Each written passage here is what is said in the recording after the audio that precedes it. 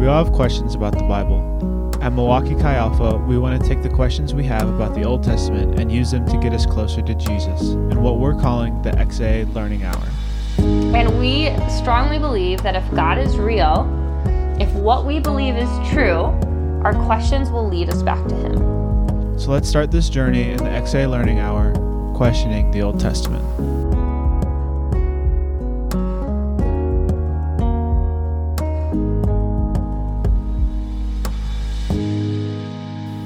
Today, does following God or following the law promise you a prosperous or a good life? So, going to the very basics of this, I was going to do one or the other of like following God or following the law.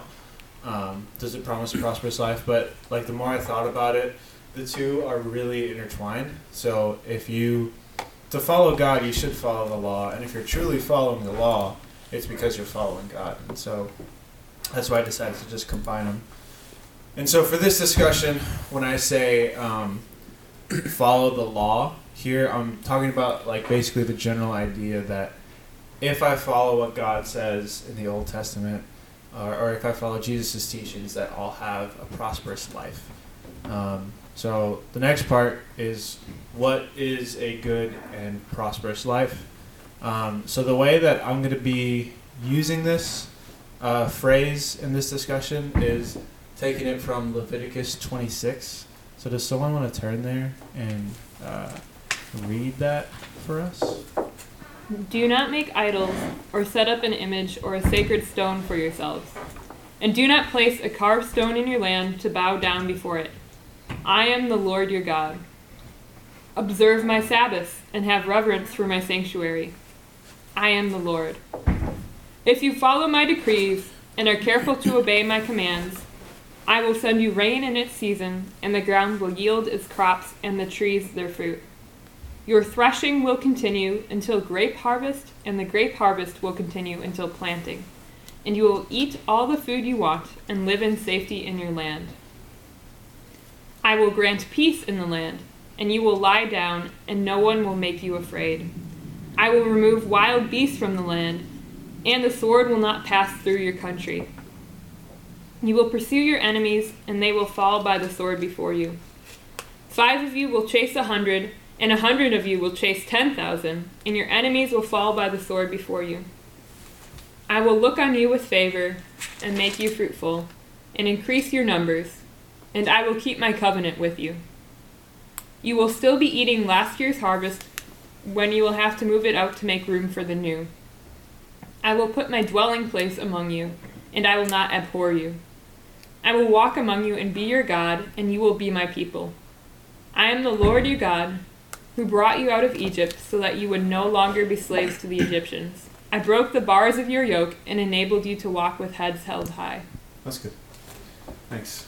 Also we're going to be reading a lot of scripture today, so just be ready for that. Summarization, the best way I could summarize that passage is basically like, it's a life where harm is far away and good and God is close. So when I say a prosperous or a good life, this is like what I'm talking about. So just generally, this idea that, if I follow God or if I follow the law, that I'll have a prosperous life. So it's texts like that. There's other ones like Galatians 6:7. My paraphrase is basically, you reap what you sow. So if you do like something good will happen to you. Something bad will happen to you. Proverbs 13:21 says, trouble pursues the sinner, but the righteous are rewarded with good things. And so it's just this general idea that there's like a cycle for what we do. Kind of like, I guess, I don't understand karma, but the way people generally speak of karma, what goes around comes around kind of thing. And it makes sense. Like, if God is good and I do good, then He'll do good to me. So what I want to do to answer this question is kind of look at Proverbs, Ecclesiastes, and Job. And so these 3 books are the wisdom texts of the Old Testament. And so they look at what kind of world we're living in, and they look at what does it look like to live well in the world. And I think to help us answer this question, these 3 books all together give us a really good picture of what the Christian life is really like. And also it's just, I think, a good thing to look at what wisdom texts have to say to answer the question that we're looking at. So before we look into them, just some background. These books are different from the narrative of the Old Testament. So throughout the Old Testament and a lot of the New Testament, most of the time it deals with Abraham and his family. This line of this really long story of how God is using this one guy and his family to bring the world back to him. And so these books, they come from this worldview, but the stories and themes are not mentioned in these books.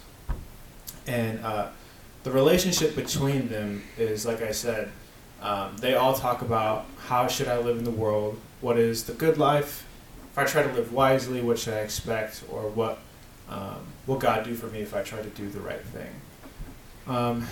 So I want to give you guys a snippet of each book before I start talking about it. So can someone go to Proverbs chapter 10 and read that, please? The Proverbs of Solomon. A wise child brings joy. I'm sorry, hold on. This is my fault. So really pay attention to what it seems like the message is going to be from these few verses that we read, and look at the message that comes out of the other 2 books that we're going to read. So, sorry. Proverbs, what? 10. Proverbs chapter 10, verses 1 through 10. Okay.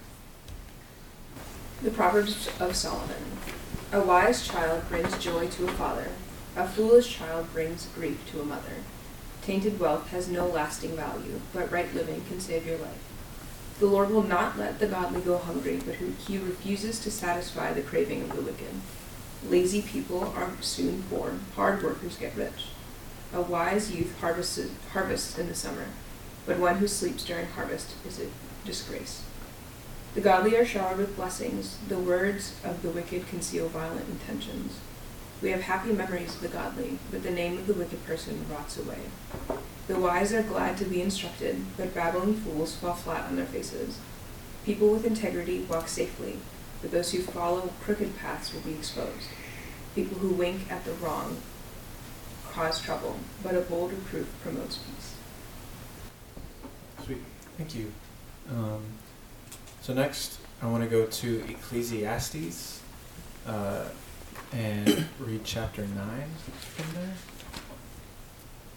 So the subtitle for this chapter is A Common Destiny for All. So I reflected on all this and concluded that the righteous and the wise and what they do are in God's hands, but no man knows whether love or hate awaits him. All share a common destiny, the righteous and the wicked, the good and the bad, the clean and unclean, those who offer sacrifices and those who do not. As it is with the good man, so with the sinner.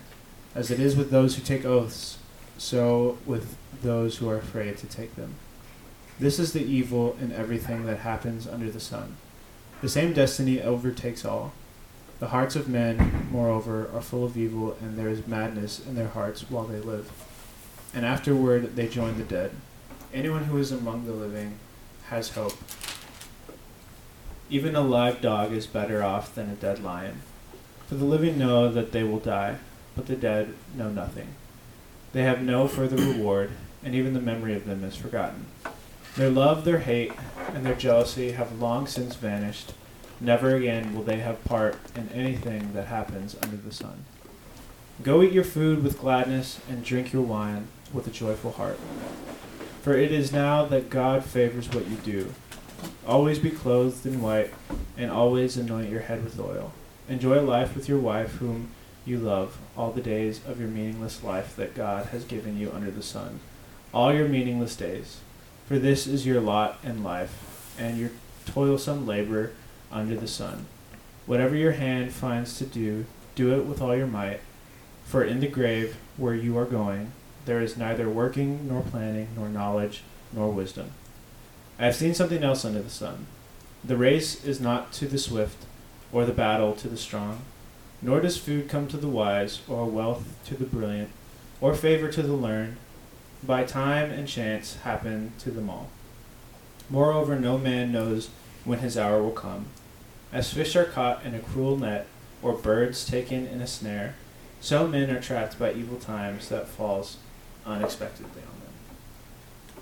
So that's Ecclesiastes. So lastly, we'll go to Job. This is chapter 26. Or 28. Sorry. There is a mine for silver and a place where gold is refined. Iron is taken from the earth and copper is smelted from ore. Mortals put an end to the darkness. They search out the farthest recesses for ore in the blackest darkness. Far from human dwellings they cut a shaft in places untouched by human feet. Far from other people they dangle and sway. The earth from which food comes is transformed below as by fire. Lapis lazuli Yeah, you got it. Lazuli. comes from its rocks, and its dust contains nuggets of gold. No bird of prey knows that hidden path. No falcon's eye has seen it. Proud beasts do not set foot on it, and no lion prowls there. People assault the flinty rock with their hands and lay bare the roots of the mountains. They tunnel through the rock. Their eyes see all its treasures. They search the sources of the rivers and bring hidden things to light. But where can wisdom be found? Where does understanding dwell? No mortal comprehends its worth. It cannot be found in the land of the living. The deep says, "It is not in me." The sea says, "It is not with me." It cannot be bought with the finest gold, nor can its price be weighed out in silver. It cannot be bought with the gold of Ophir, with precious onyx or lapis lazuli. Neither gold nor crystal can compare with it, nor can it be had for jewels of gold. Coral and jasper are not worthy of mention. The price of wisdom is beyond rubies. The topaz of Cush cannot compare with it. It cannot be bought with pure gold. Where then does wisdom come from? Where does understanding dwell? It is hidden from the eyes of every living thing, concealed even from the birds in the sky. Destruction and death say, only a rumor of it has reached our ears. God understands the way to it, and he alone knows where it dwells, for he views the ends of the earth and sees everything under the heavens. When he established the force of the wind and measured out the waters, when he made a decree for the rain and a path for the thunderstorm. Then he looked at wisdom and appraised it. He confirmed it and tested it. And he said to the human race, the fear of the Lord, that is wisdom, and to shun evil is understanding. Sweet, thanks. So what I tried to do was to pick a chapter or a little passage from each book that kind of embodies it, or at least most of what the book is about. And Job was a little harder. That was the best chapter I could find. But what were your guys' first impressions on just these three different texts from what you guys read? It seemed like the second and third one kind of contradicted the first one. Yeah. Especially the second one. Definitely. Definitely. Yeah. I really like Ecclesiastes 9, verse 8 in mine. It says, "Wear fine clothes with a splash of cologne." Bible verse. Who wrote Ecclesiastes? What? We don't know his name. He's just called Kohelet or something like that. Cool guy. Yeah, I was The reading. teacher. I was reading, and some people think it's like Solomon or like Yeah. the wisdom that came from Solomon, but Sure. we're not a billion% sure. Yeah, that's basically the general vibe that reading these three is like, what the heck? It seems like there's a contradiction. And Tim Mackey, who runs the Bible Project, or he's the person I know most from the Bible Project, he says, together they, and he's talking about these three books, give a sophisticated account of human experience. If you just read one of them in isolation from each other, you're being too narrow and you're not hearing the whole of what scriptures say. So basically, these three all kind of build on one another, and essentially it's not just a black and white picture. It's the human experience is not something that can be told super easily in a book, and I think that's what these three try and talk about. So I want to break down Proverbs, Ecclesiastes, and Job, of like what they're like and what their purpose is and all that. So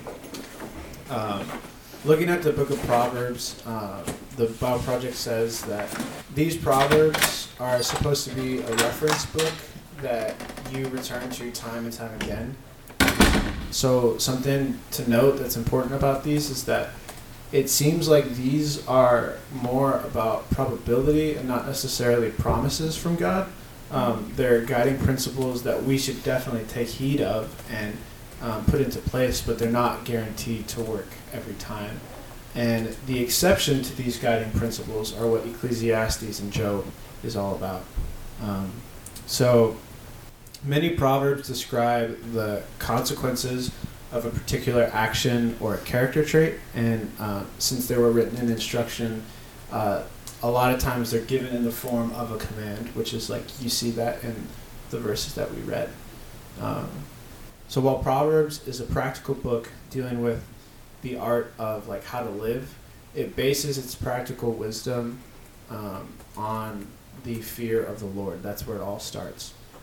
Throughout the book, reverence for God and reliance on Him are set forth as the path to life and security. So the fear of the Lord, that's like a pretty broad term, and I like how the Bible Project put it. The fear of the Lord, it's a healthy sense of reverence and awe for God, and it's about our place in the universe. It's a moral mindset that recognizes I am not God and I don't get to make up my own definition of right and wrong. Rather, I should humble myself and embrace God's definition of right and wrong, even when it's inconvenient for me. And so you see this in the start of Proverbs. Yeah, Proverbs chapter 1 in the opening line, or the opening few verses, the last verse that kind of gets us into the rest of the book. Chapter 1, verse 7. The fear of the Lord is the beginning of knowledge, but fools despise wisdom and discipline. So to kind of give you a summary of like what the Proverbs talk about, the NIV Study Bible I use, I thought put it in a really good way. But I'm just going to read it instead of summarizing it. So the major collection of Proverbs that follow range widely across the broad spectrum of human situations, relationships, and responsibilities, offering insights, warnings, instruction, and counsels, along with frequent motivations to heed them. The range and variety of these defy summation. However, an illustrative section can convey the general character, moral tone, and scope of collections.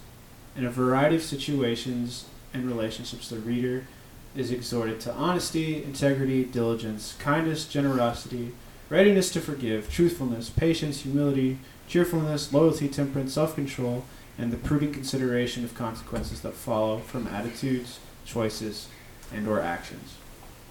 Anger should be held in check, violence and quarrelsome shunned, gossip avoided, arrogance repudiated. You got it. Repudiated. Drunkenness, gluttony, envy, and greed should all be renounced.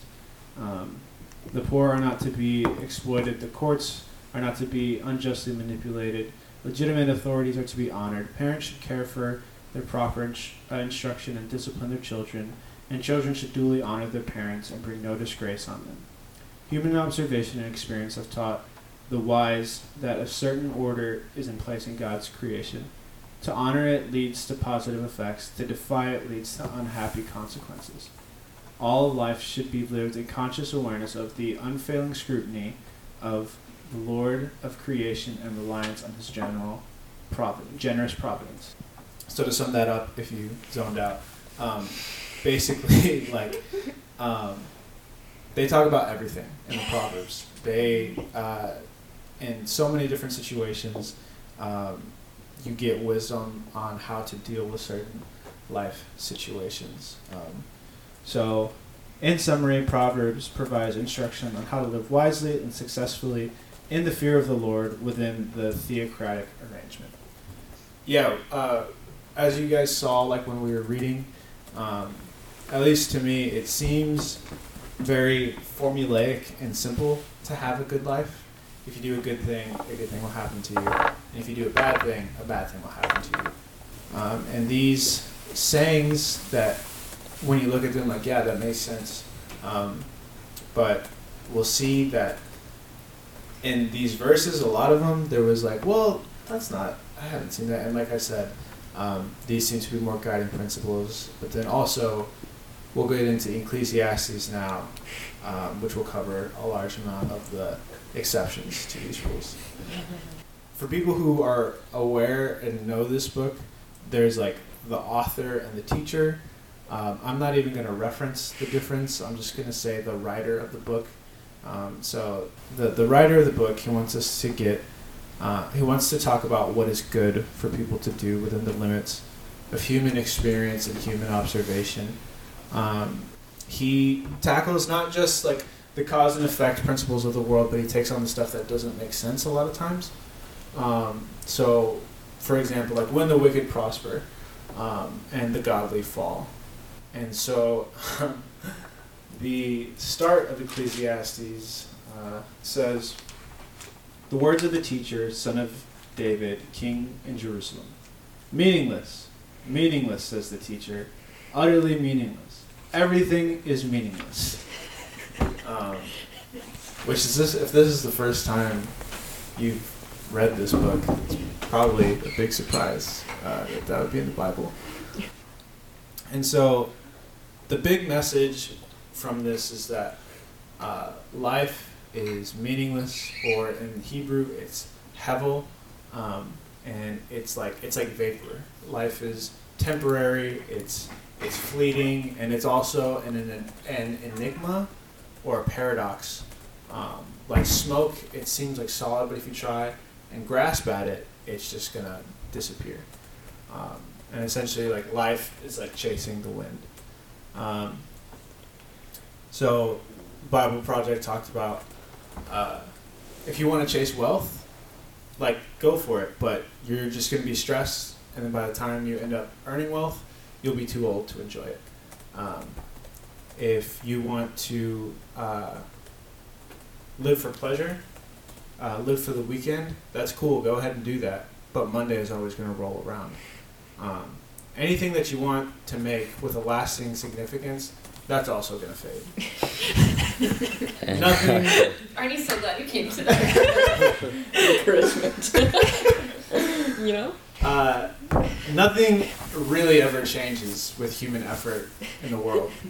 And finally, at the end of the day, if you're good, if you're bad, if you're rich, or you're poor, if you're an animal, or if you're a human, we're all going to die. You're going to be eaten by worms. Exactly. Either worms or people.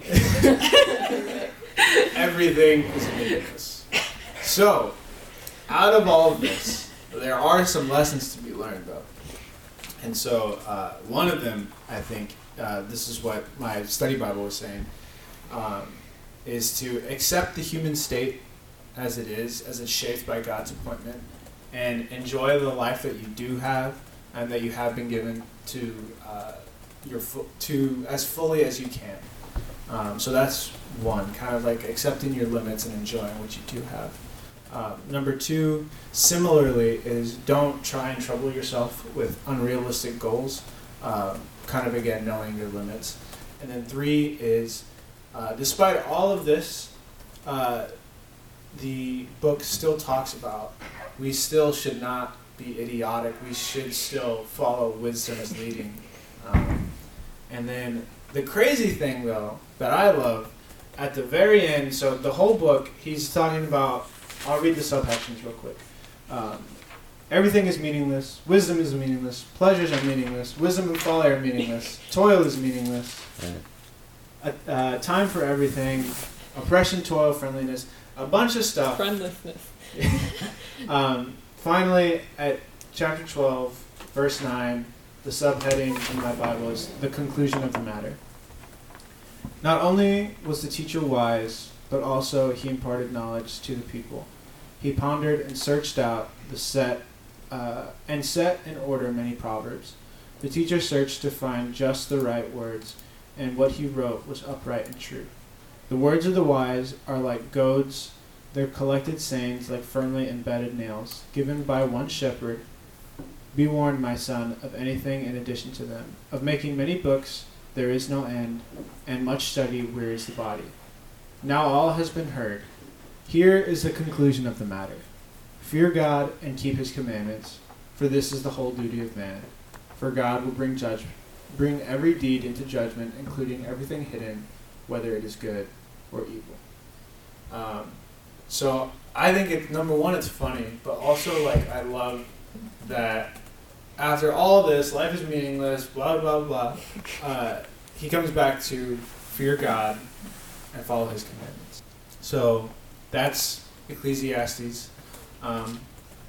Which I think I love you pointing out that ending, because I think when you look at your main points that you pulled out, like, you know, accept your limits, all that, it's really easy for us to then take like a YOLO approach, like you only live once, might as well do what I want, who cares about the world? And that also is missing the point. Like, as we accept our limits, we turn to God and let him be our reasoning, let him influence us as we go out and change the world. And yeah, I always like say like like also think like life is even more meaningless without like Jesus. Like Jesus gives meaning, and you know, like you could chase all these things, but like at the end of the day, when you get if you get everything you want, there's something you realize that you're still missing something, and that's why I always say is like everyone has this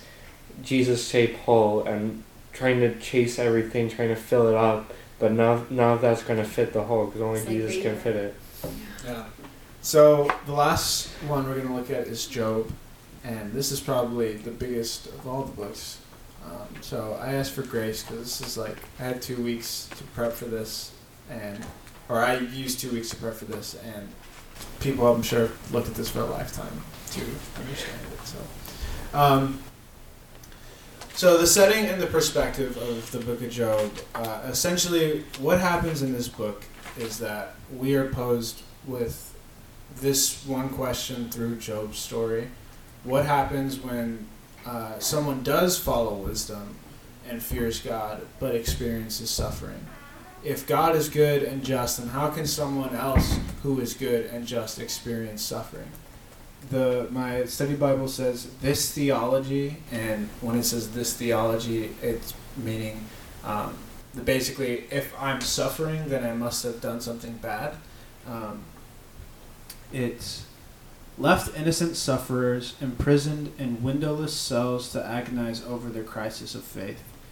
In the speeches of chapters 3 through 37, which is basically like the whole book, we hear on the one hand the flawless logic but wounding thrusts of those who insisted on traditional theology, and on the other hand the writhing of soul and righteous sufferer struggling with the great enigma, even while being wounded by his well-intended theologically orthodox friends. Their learned theology had no helpful, encouraging, or comforting word for a truly godly sufferer. So it seems like the author intended this story to be for people who are like Job, who are godly sufferers struggling with a crisis of faith brought on by bitter suffering.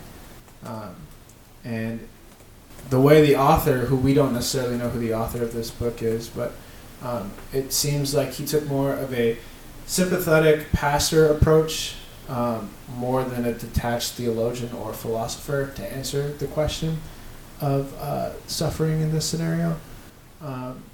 He's heard the voices of the learned and what they have to say about God and his ways, and what brings suffering, but he knows that these are miserable comforts to those who are hearing them.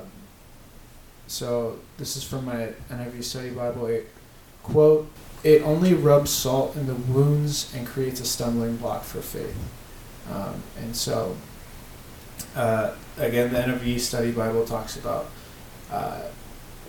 the author of the story doesn't have rational arguments to tell, but he wants to tell a story. So, in effect, he says to the godly sufferer, "Forget the logical arguments spun out by those who sit together at their ease and discuss the ways of God, and forget those voices in your own heart that are little more than echoes of their pronouncements. Let me tell you a story." So that's kind of setting up the book itself to give you a little bit of, not background, but just what the setting and the perspective of this book is. So now to talk about the book itself. Job is a guy who is blameless, and he honors God, and he is righteous in his eyes. And so one day, Satan comes and he goes to God and he challenges him, saying, the only reason that Job is following you is because of the good things that you're giving him. And Satan says, like, basically, if you took away these good things, Job would not serve you. And so God says, okay, fine. I will allow you to take away the good things in his life. And this begins a long back and forth between Job and his friends. Job is utterly devastated. He loses everything in his life. And so some of his friends come to try to bring comfort to him. But what begins is a conversation of Job defending his innocence, and his friends essentially saying, like, you had to have done something wrong to bring this on to you. According to the Bible Project, his friends represent the best of ancient Near Eastern thinking, and Job sees that these guys, quote, cannot fathom the truth of his situation, end quote, from NIV Study Bible. But Job is still kind of like at a loss, too. And to think of it, there's a chapter that essentially says, human wisdom is limited, and the supreme wisdom is to fear the Lord and shun evil, which, if you look at the beginning of the book, is what Job has been doing all this time. And that was a chapter we read, chapter 28. In the end, Job demands God to respond to all the suffering that he's going through. And so God responds, and he talks about his divinity and how complex the world is and how big God is. And he asks Job if he's big enough to do what he does for a day. And, like, essentially God flexes on Job, saying, like, I in this universe are way too big for you to comprehend, let alone even run. You can't accuse me of being unjust. And so Job relents of his questions, and he trusts God. And then at the end of the book, God restores everything that he lost, which is not the point of it, but it's just something to note and really interesting.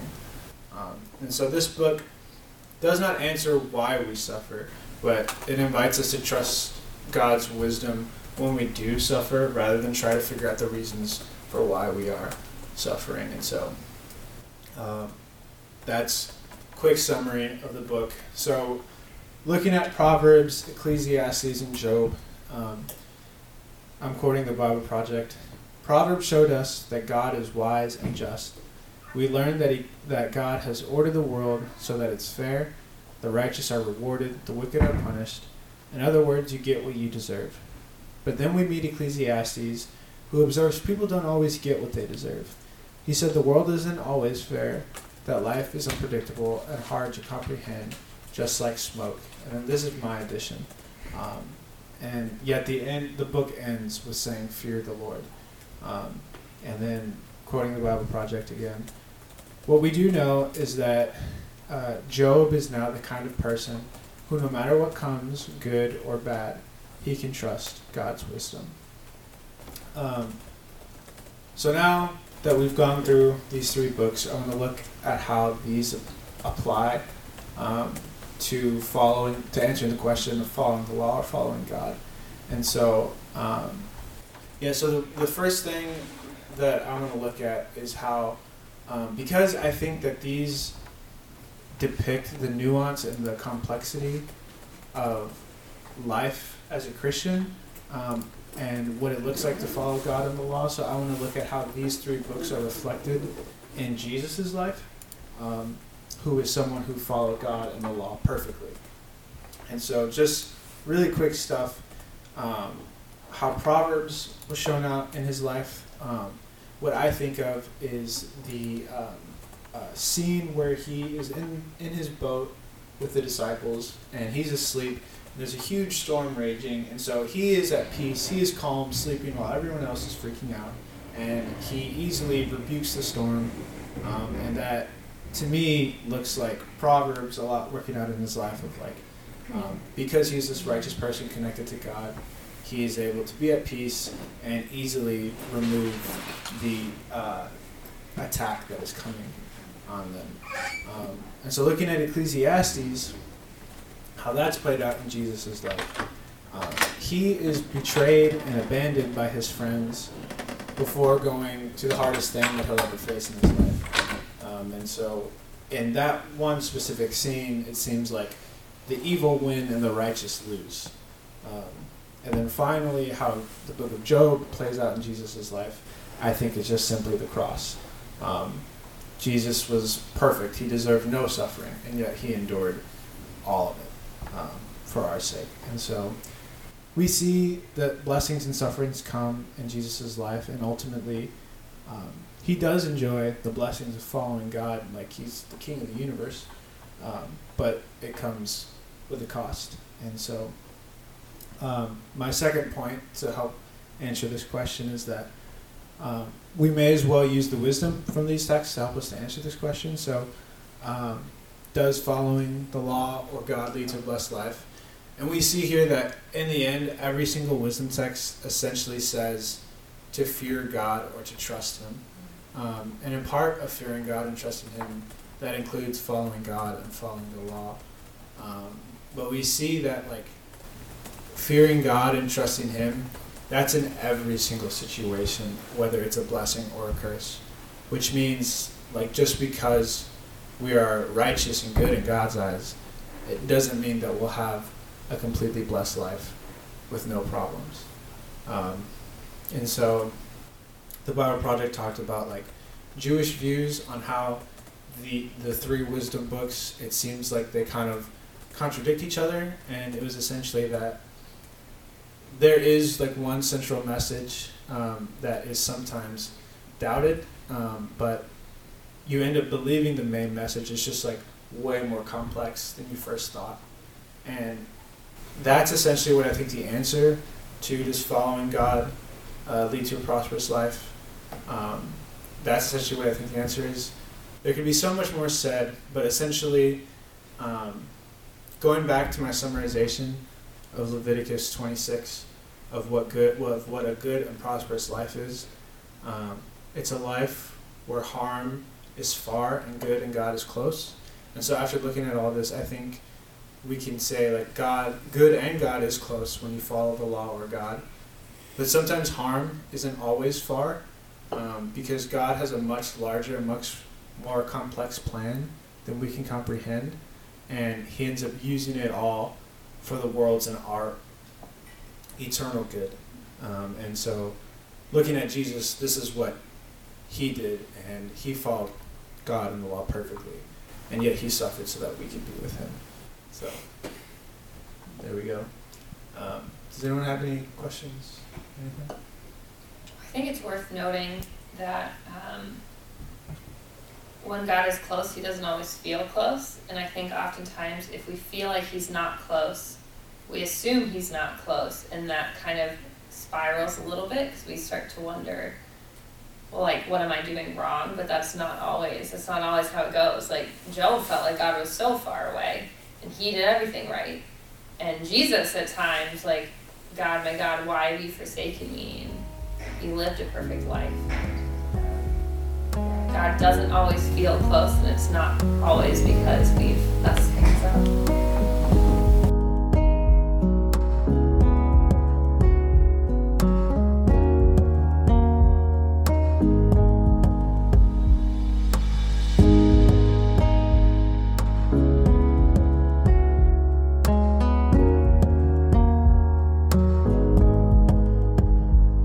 If you want to be with us live for the XA Learning Hour, come to the UWM Student Union, room W145 at 1:30 on Thursdays.